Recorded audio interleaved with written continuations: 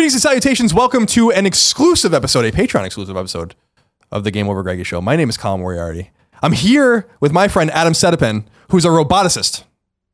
And I wanted to do this episode today, inspired by a dinner Adam and I had a month or so ago, because I bring up these nerdy topics on the GameOverGreggy show, which is our flagship podcast that you guys probably watch, I'm sure, that we've been doing for a few years. And the idea of the show, Adam, in case you've never seen it, and there's no reason why you should have, is because we do basically 4 topics a week that are just random and unassociated with each other. So it could be about someone's like, I like to cook beef, and then the other person's like, I like looking at stars, and then the other person's like, you know, and all that kind of stuff. And I bring up often these nerdy AI and robotics and kind of futurist kind of things on the show that no one cares about but me. And then you and I had dinner with our girlfriends. You date my girlfriend's cousin. And we went out to a mini golf course slash bar. Urban putt. Right.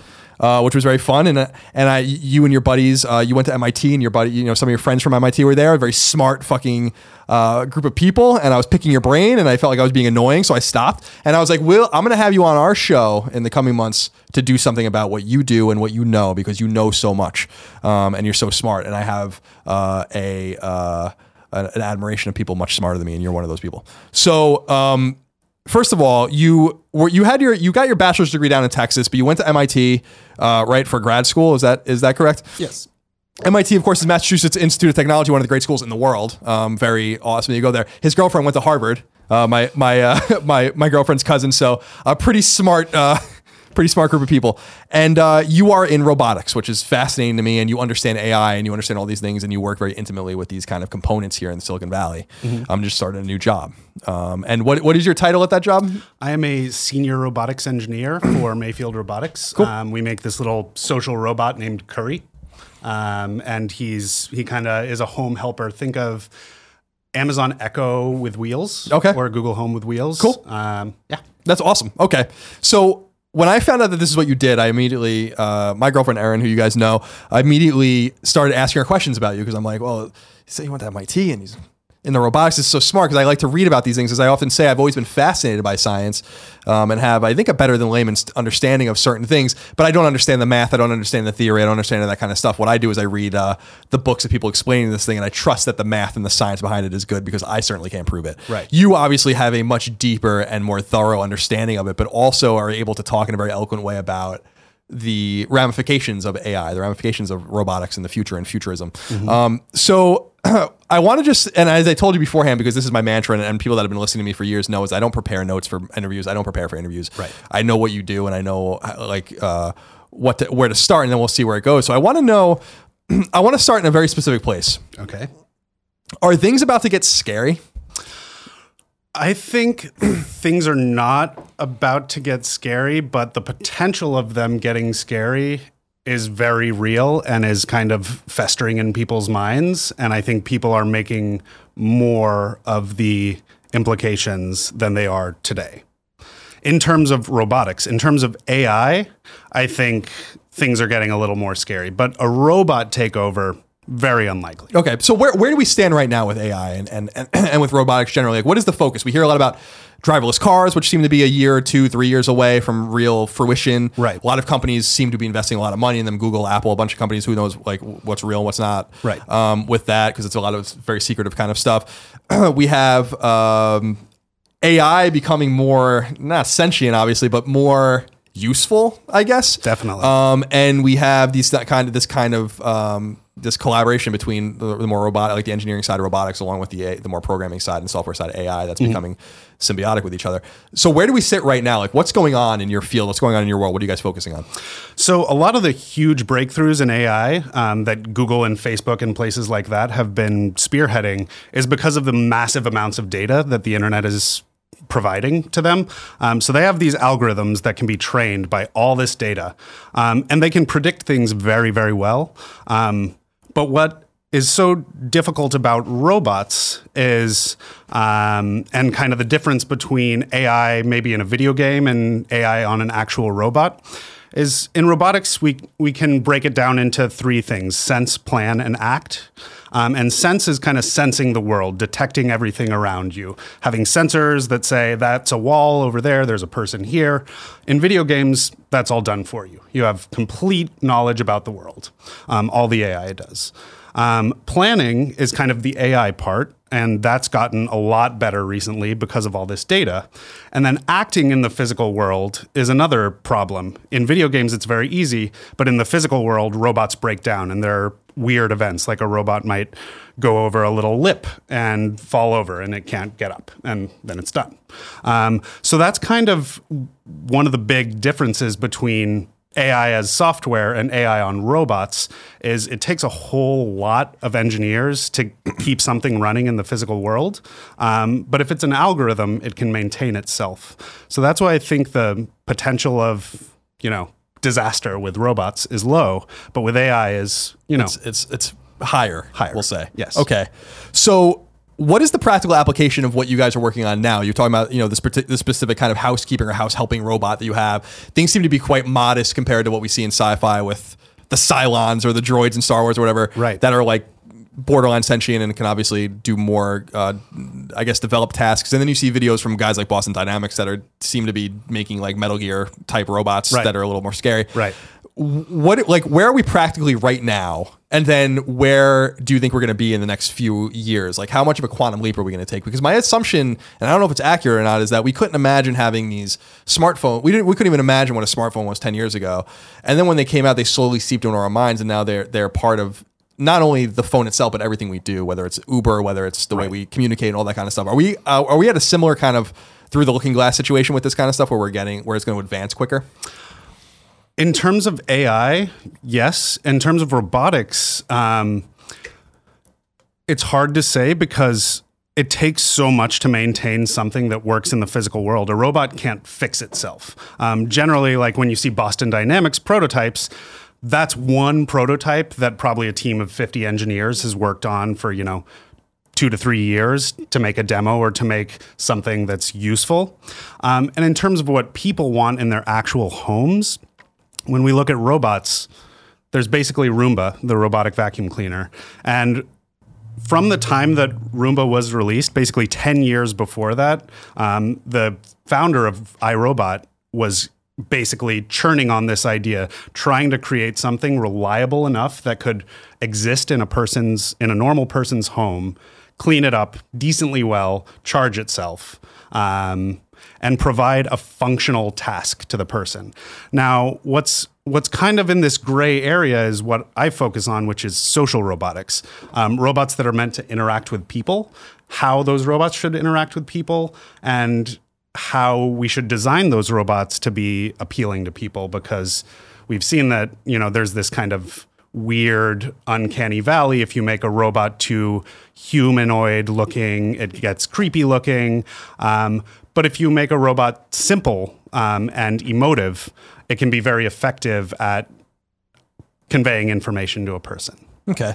So is it, because I had one of those Roombas, my old roommate a long time ago had one, and I was fascinated by it. Come home every once in a while, I'd be stuck somewhere, dead, under the treadmill or whatever. Right. Is that the first practical robot that we had in our houses? I mean, is that when you guys look back at the robotics or AI or whatever, is that really the first one of consequence?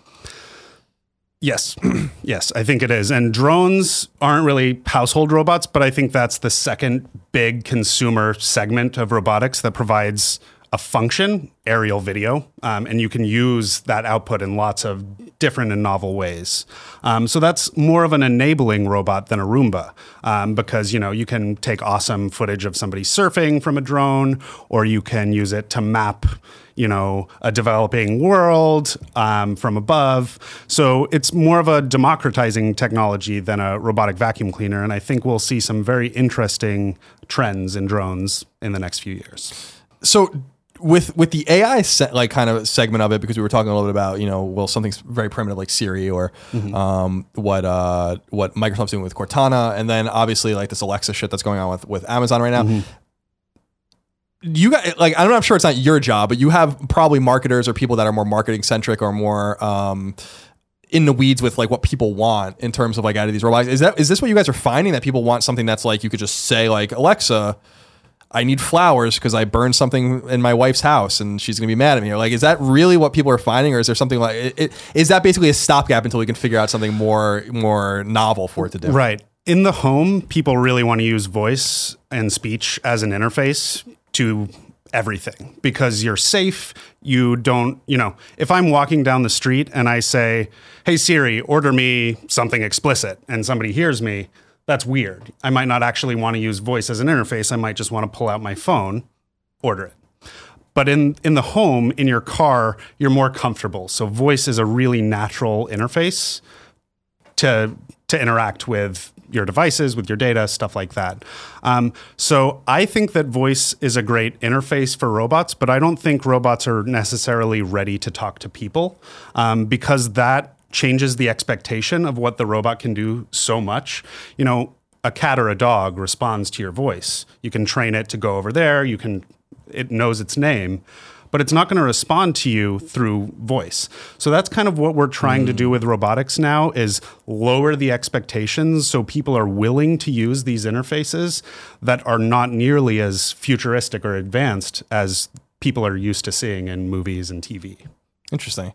One of the major things you and I remember talking about during that, we were drinking, we were eating, we were having a good time, was, two things I remember specifically. We were talking about the Turing test, which I'm fascinated about. And we were also talking about, the Turing test, and specifically we were talking about Ex Machina and all these kinds of ways that we've seen it play out in fiction, right, and the expectations of that in particular. But the other thing we were talking about was Ray Kurzweil and singularity, and the idea that computers are, when computer intellect becomes or grows to a pace where they're going to outsmart humans or whatever on presumably a permanent basis. And that's kind of where I wanted to steer this, because this is where things get kind of, I don't want to say like dystopian, but they could get dystopian. But it's just interesting about where we're going with this. One of the fascinating things you told me about the Turing test, and for people that don't know, the Turing test is when a computer, you can explain, it's when a computer can convince a person that it's real, right? Is that? Yes. Yeah. So basically, the classical Turing test is there is a room that you can't see into, and you write down something on a piece of paper and slide it under the door. And then you get a piece of paper back and it's a response. And you basically have a conversation. It was either generated by a computer or a human. And at the end of this, the person is supposed to say, I think this was a computer, I think this was a human. And an algorithm passes the Turing test if it can fake out 50% of people. So if it can convince more than half of the people that it is a human, then it's indistinguishable from a human. So that's the classical Turing test. It's just with text. Kind of a more modern Turing test is having a face-to-face conversation with a being and trying to figure out if that being is a robot or not. Right. And you were saying that, and this isn't surprising to me, I guess, but that we are imminently close to the former, but very far away from the latter, right? That's what I would think. I mean, we are very, very close. And in fact, some people have claimed to have beaten the Turing test basically with algorithms. But in terms of talking to a conversational robot, we're not there at all. Okay. And that's, just to be clear, did you call it the screen door? Was that the term you use? Or is it like where like the former would be called that, I guess, right? Where you can't but is there not an intermediary step between talking to it, but not like to hearing and communicating with it in some sort of verbal way, but not seeing it? Is that something that's like kind of intermediate and could be passable before? Yeah, absolutely. And I think it will be, with all this data going into Alexa, Google Home, all these things, they're capturing all that data, and that's very useful to them. Anytime you say, hey, Alexa, blah, blah, blah, it records what you say. And even though the computer voices are not very advanced right now, they're getting massive amounts of data of real people speaking. And the voices are going to get much more emotive, much more realistic in the future. And I think we'll start to see conversational interfaces that could pass the Turing test with speech. You know, you're just talking to an entity and it might sound and act exactly like a human, but it could be an algorithm. And this uncanny valley problem is the reason why, in addition to, I guess, the limits of robotics as we know it now, is the reason why I couldn't sit in a room like Ex Machina and talk to someone and be tricked. I guess we're very far away from that. You would assume we're like lifetimes away from that, or? It's hard to say. AI and robotics started in this, 50s, 60s, 70s, and they said it would be solved in 10 years, and they were very confident in that. And obviously, we are not there yet. When you look at androids, which is a humanoid robot that's trying to look like a human, they look creepy. There aren't that many of them that look natural. When they speak, you can tell there's something different about them. I don't think much about that is going to change in the next 20 years, but I could be wrong. Right. Yeah, because it goes back to this idea of the acceleration, not only, I guess, Baker's Law kind of stuff, but the acceleration of we had Mac and Lisa and all these things that really advanced to a 486 very quickly, which really advanced to a Pentium processor even quicker, which then advanced. And so I guess the idea, but it seems to be a more aesthetic thing and this is much more complicated than making a personal computer or making a phone. So it's a much more dynamic kind of thing. So I understand why you guys could reach that, as a layman could reach that conclusion that it seems almost impossible. Well, it's basically you have to emulate everything about the brain and about the physical magic that is a human being. We are very special creatures with emotive faces that are very complicated, and even building a face that can emote like a human's is a very difficult task, not to mention having it infer emotions about the other person. If I'm talking about that water bottle and I point at it, you know what I'm talking about, but grounding a robot in the physical world, linking words you say to objects in the physical world, we're still a very long way from that.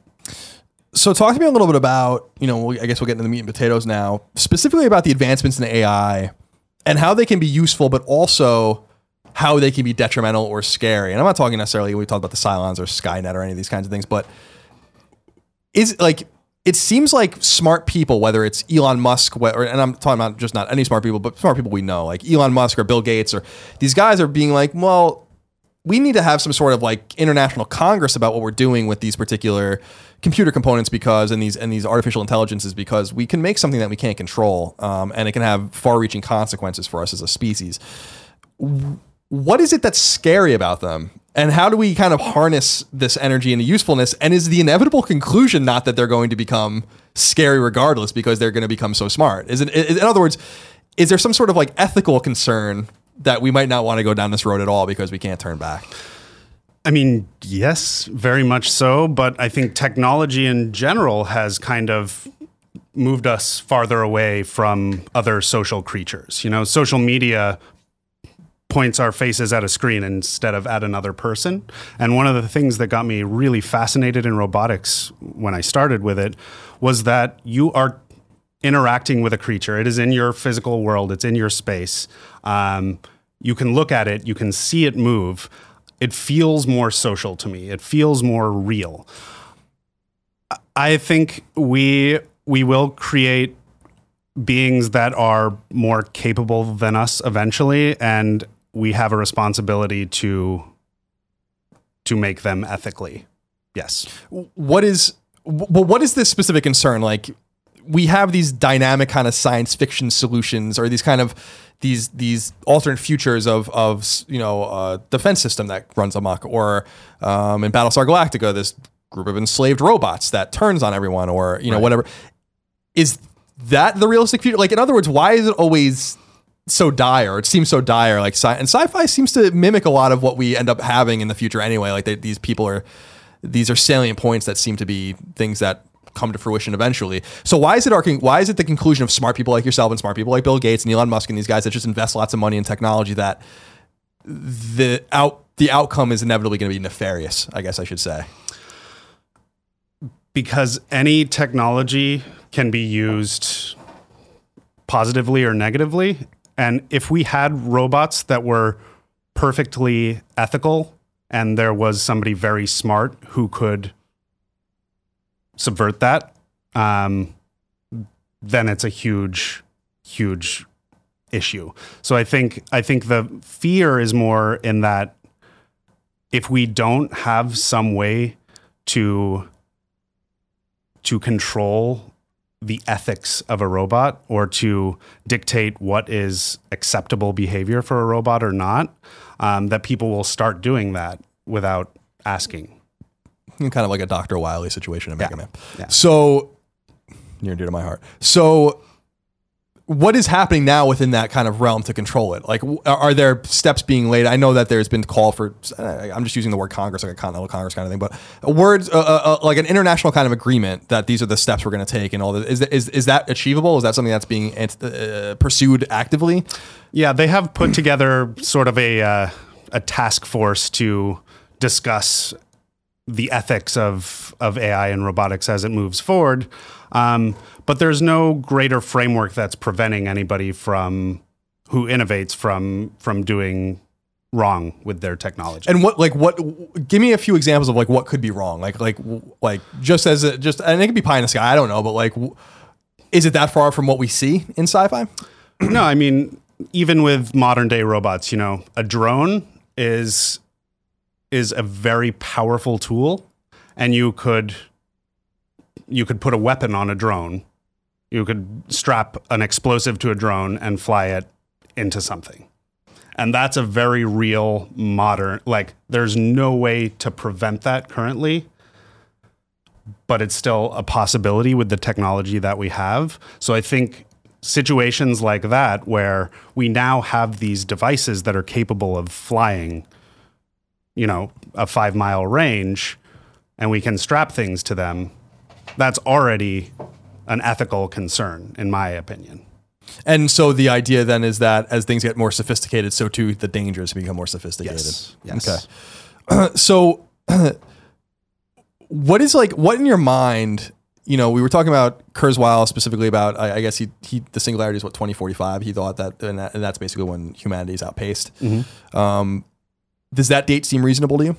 That the idea that we only have a few more decades until we create something that's smarter than us? I think computers could be doing more advanced science than humans by 2045.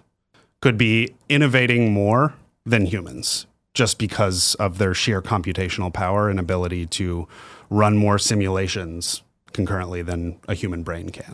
And so kind of swing it to a more positive sense, like what kind of positive things can come out of that development? Like what could, as opposed to the dystopian apocalyptic kind of shit that we focus on because it's interesting, both sides are interesting, but it's, we have a compelling, humans it's like Book of Revelation, like we have a compelling reason to just keep going back to this dark shit. Right. But what is the positive side of that? Like assume the ethics are on the up and up, assume, roboticists and AI engineers and software engineers and everyone kind of come together and create something that's responsible. What kind of great science can come out of this that will help us in 20, 30, 40, 50 years that, is the positive side of it? Right. I mean, I think we could, focusing on the science side, there are already robots that are kind of doing biology experiments, basically, doing the work that a PhD student who is very, very highly trained, they basically pipette things all day long. And they're just running their experiments, but their brain cycles should be used on other things. A robot or an algorithm, that's what they're made for, is to do repetitive tasks. So the more we can make these special purpose functional robots that can do these repeatable tasks in the real world or on our data, then the more it frees up human brains to do what human brains are best at doing, which is thinking outside of the box, being creative, coming up with novel solutions, which is where algorithms traditionally fail. And kind of flipping the coin on its head, because we talked a little bit about it, but at the same pace, give me specific examples, not today with the drones and kind of very rudimentary strapping of explosive. Mm-hmm. What is the dire situation in 50 years if we don't control? What do you see happening that could be so detrimental to humanity or to a society? One thing that worries me is that an AI could get so advanced that it could kind of kill the internet or affect the internet so much that global commerce, global communication came to a halt, even for a little bit. And that would just be so tremendously bad. And it might not even be an algorithm that was intended to do that.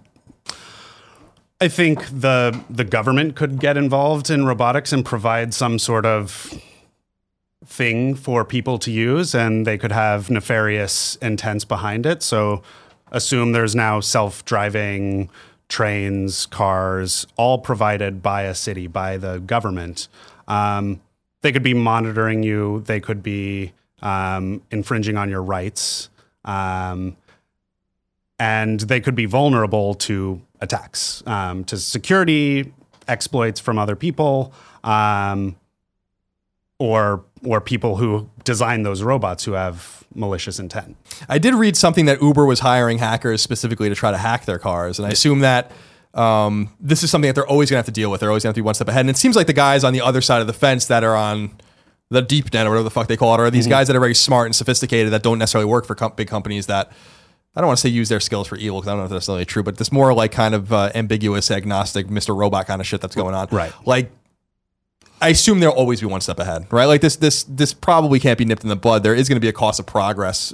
People are going to, and I don't want to make it sound so dire, but people are going to die. People are going to get hurt. People are going to get maimed by robots and robotic things and AI or whatever. But absolutely. But presumably, these will be learned from, and we will be a better society as a result, I assume, right? Presumably, and I think already there's a need for regulation. You know, self-driving cars, the technology is there. The problems right now are people on the streets. So if it was all self-driving cars, we would be so fine.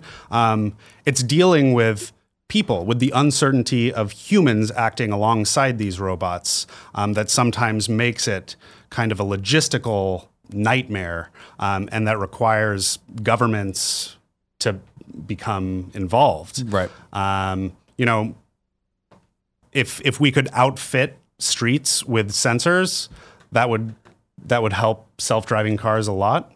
But the reality is we have built our physical world to not have technology in it. And now we're trying to build things like self-driving cars that navigate that world along with other people. And that can create kind of the most complications. It sounds like, Kevin, do you remember what that specific website was? Remember when we did the GameOverGreggy show about the driverless cars and the decisions they have to make? Do you remember what that was called? Can you find that for me?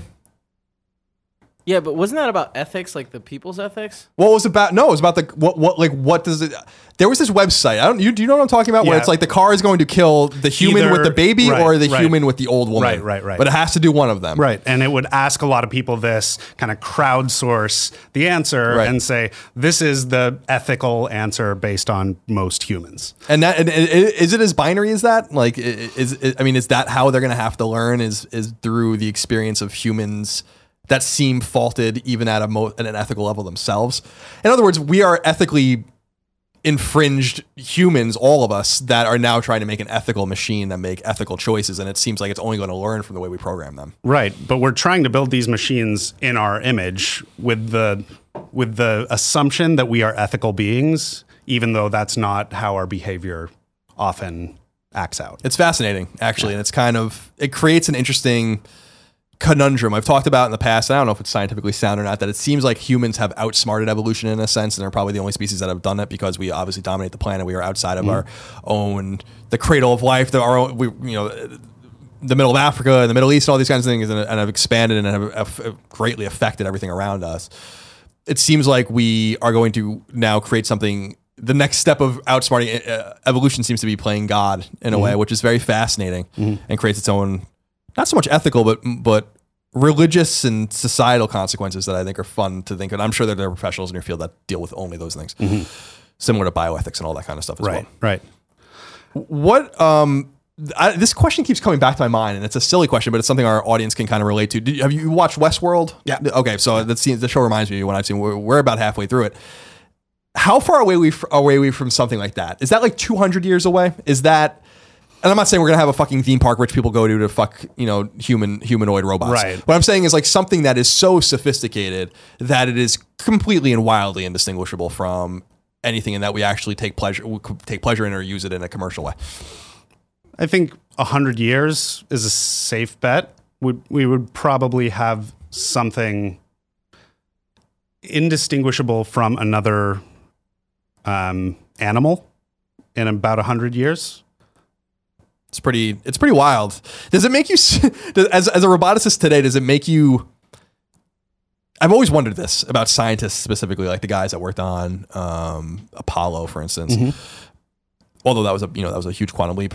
Does it make you sad that you're kind of setting this the pathway for future roboticists in 3 or 4 generations to be able to do the work that you wish you could achieve right this second, but still it is very necessary work? It's like Sir Isaac Newton figuring out that the apple's falling at a specific trajectory that helps 400 years later, right, a spaceship go to to space or whatever. It's frustrating, but it's also exciting because the tools that we build, like the reason we can do such advanced stuff in robotics and AI today is because of the tools that were built by our forefathers in artificial intelligence, by the work they did, by the groundwork they laid, by their failed ideas, by their successful ideas. So while it's frustrating that I don't think I'm ever going to create a robot that is sentient and an artificial intelligence, it still doesn't make the journey any less exciting for me.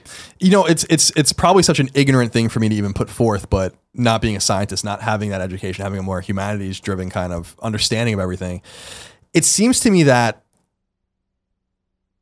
I don't believe that it won't happen in your lifetime for some reason, specifically because it's a very layman kind of thing, very ignorant kind of thing, but it's like the microprocessor, the leap to, something like these imageless kind of computers in the mid 70s, the Altair and all these kinds of things to Apple One at Berkeley, to like, it wasn't that long ago, and like, it makes me wonder if everyone's being a little safe in their assumptions, not understanding the implications of what you're talking about to nearly the depth you do, but looking back only to, my parents are in their mid 60s. They were in their, mid 20s when the microprocessor was invented. And then look at all of the things we have now. And to me, it's like, I don't know. It would be amazing. I hope you get to build that device, because it doesn't seem that outrageous for someone in their late 20s, early 30s to be 60 and having built something that they didn't expect, any more than when, Steve Jobs was finally crafting Macintosh that they thought that they would have, the iPhone near the end of his life, So there are a few things that would have to happen for me to say, okay, I think it's going to happen within our lifetime. One of them is power technology. Batteries have kind of really lagged behind Moore's law in terms of, doubling every year. Batteries are not getting that much better at a crazy rate. And we would need robots with a tremendous amount of power to go for a whole day. And so power technology is one thing. Self-repair is another. Like I said, most robots are meticulously crafted and have to be serviced a decent amount of times.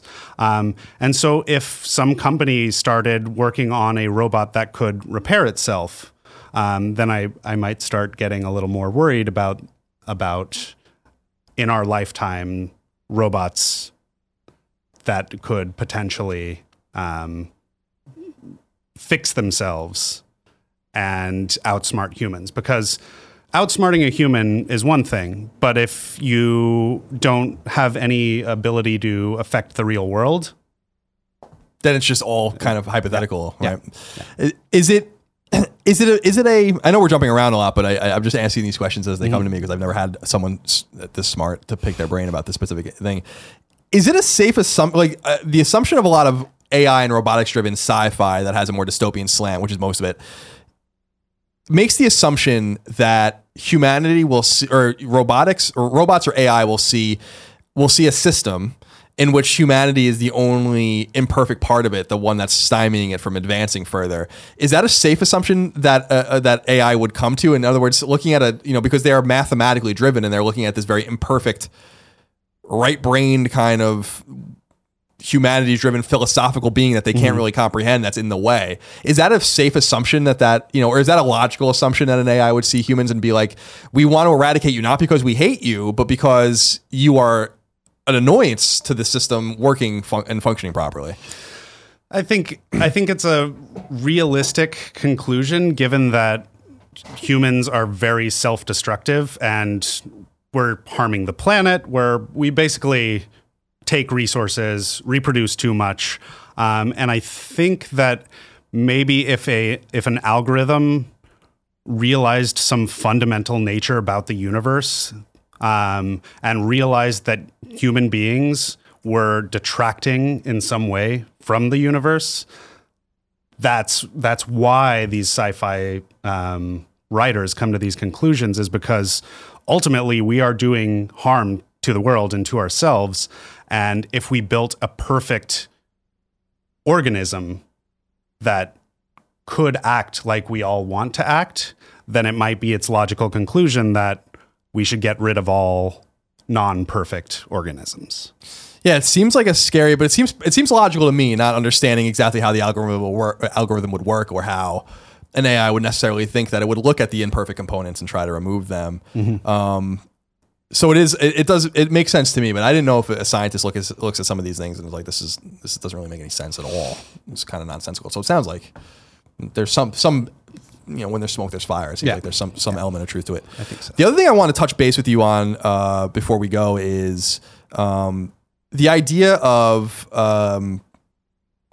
robotics and AI affecting humans and the way humans are moving forward. In other words, we're talking a lot about robots being crafted from clay, basically, that we're building them from the ground up and we're programming them.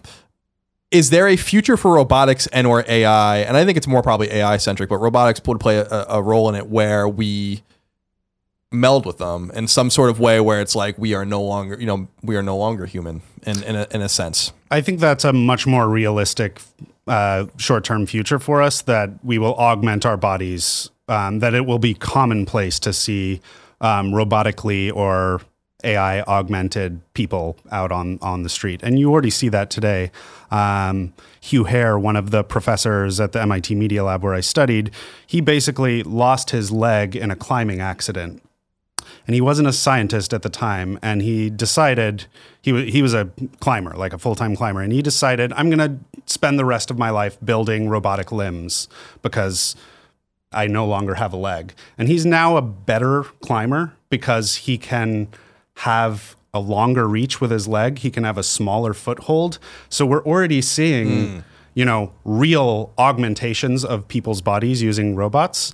And I don't expect that to change in the next 20 years. And the more we kind of put the tools for building robots into normal people's hands through the maker movement, through things like that, I think people will start experimenting with augmenting their own bodies with gadgets. Is there an equal ethical concern there, or kind of a different one actually, but an equal weighted ethical concern about what people will do to themselves, and like the idea of kind of losing your humanity, of controlling things that were not meant to be controlled? I think so, but it seems like it's yes. And again, you're giving one person kind of the control over this system. So if this person is malicious, they could do harm with it. So it's still kind of all centered around humans making bad decisions, humans who are malicious and want to use technology for bad. That's always going to be around, but it can also do a lot of good.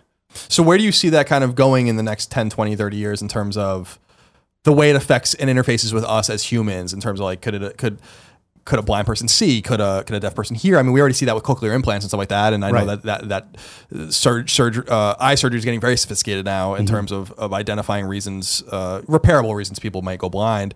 But is that possible? Is it possible to have a robotic eyeball, that somehow interfaces with your brain, and your brain doesn't know that it's not your eye. Or, well, I know we already see people trying to clone organs and doing all these kinds of things, and I know that there's a lot of different ways, a more biological driven way to go about it. But is it not fair to say that a robotics driven way of repairing people's problems is probably going to be the norm? Yeah, as you said. Yeah, definitely. It's interesting to me because I don't know how I feel about it. It's. Is it going to be? We talked about this a little bit, and you play games. It's a Mass Effect. I'm sure you've played.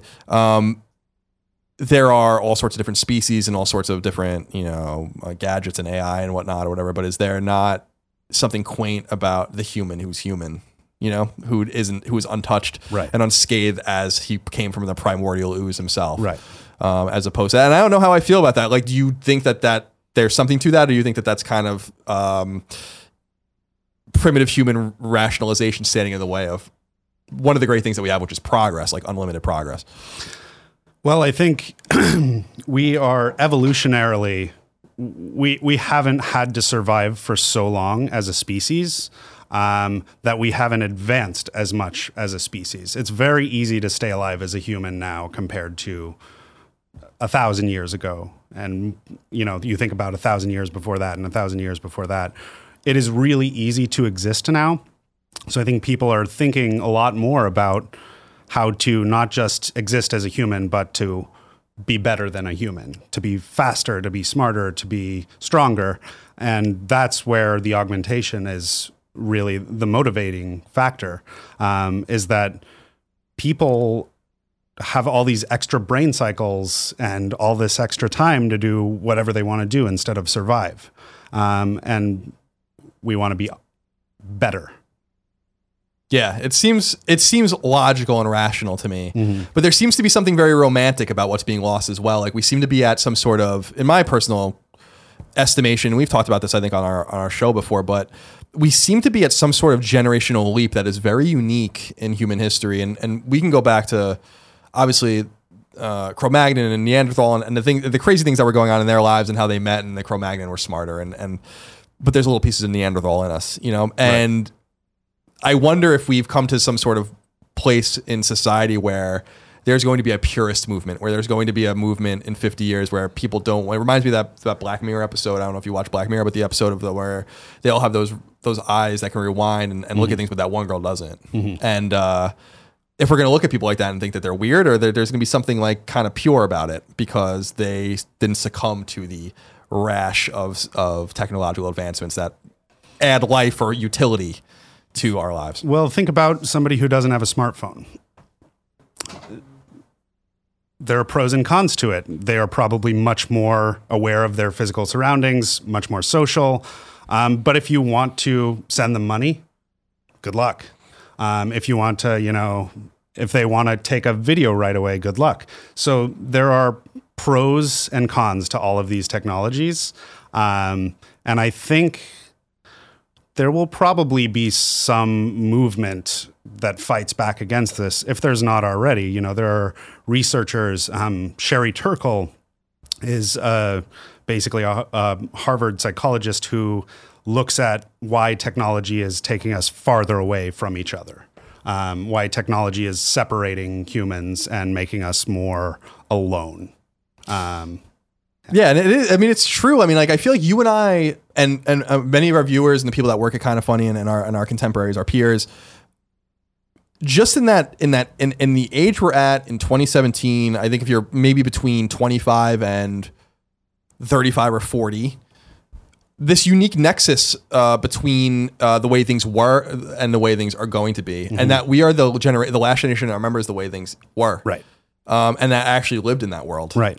But also are advancing forward into a world as some of the pioneers, knowing that we're changing it, knowing that if I thought about myself when I was 7 in 1990 or whatever, that none of this was happening. Like, this was far gone. We were playing NES, and we had, maybe, if you were lucky, you had a 386 in your house. If you were, if you had some money and you used the phone on the fucking wall in your kitchen, and you didn't know what the hell the internet was because it didn't, it existed, but the World Wide Web didn't exist yet, and robots were something that you read about in Isaac Asimov novels, and it seems like things have advanced so quickly. And I think this specific generation is going to be a pivotal one. And I don't know if you agree in terms of, I talked to Aaron about it where we were talking, and I'm like, I feel like we're going to tell our grandkids, like, they're going to look at our lives now as so quaint. Nonetheless, the way the lives will be, Right. the way the lives were pre this, where we're like, we had this thing where we called someone and a person actually came and picked us up.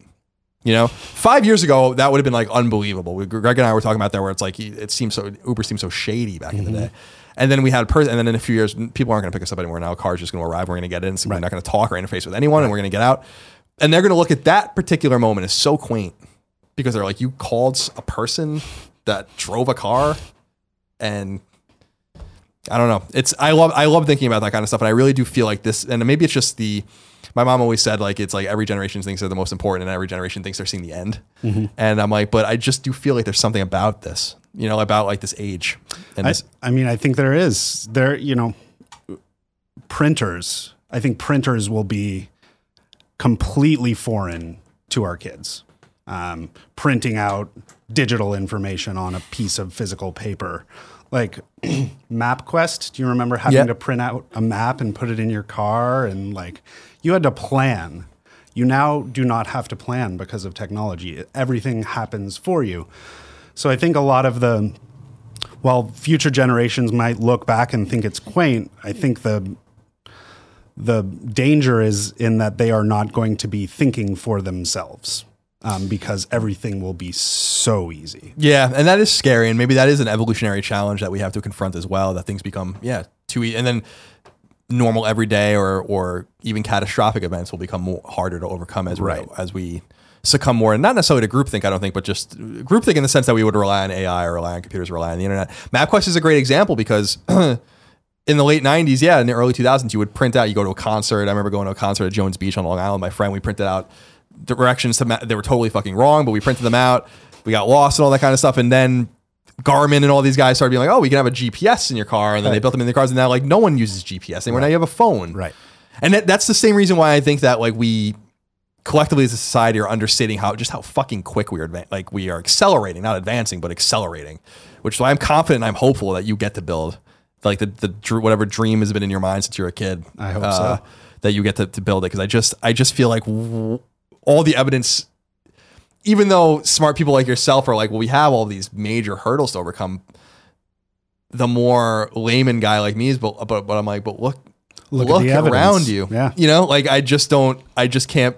This flat screen TV is worth almost nothing that we're looking at for our confidence monitor right now. 10 years ago, that would have cost $2,000, $3,000. Like it's true, and it would have been 720p, and it would have been terrible, and it would have been Vic. CRTs are going to be these things that no one even remembers. So I'm excited about the future because and I'm interested in it. Whether it goes bad or not, I actually don't even know if I care because I just want to see what happens. It'll be different. It'll be different. It'll be exciting. The last thing I wanted to ask you, I know I said that a while ago, but one thing that came to mind for me, and I don't know if you can speak to this, but this is something that's interesting to me as well, is the digitization of the human experience, of the mind, of memories. Is this something that's possible, and is this something that's going to come to fruition in terms of helping AI advance more, or in terms of embodying a robot with the actual human, or the idea of never dying, and all these kinds of things that people talk about in very kind of American scientific frontiers kind of ways, where it's like, are these things happening? Can someone plug something into me one day and see what I'm thinking? Can they plug something into me and see what my memories are?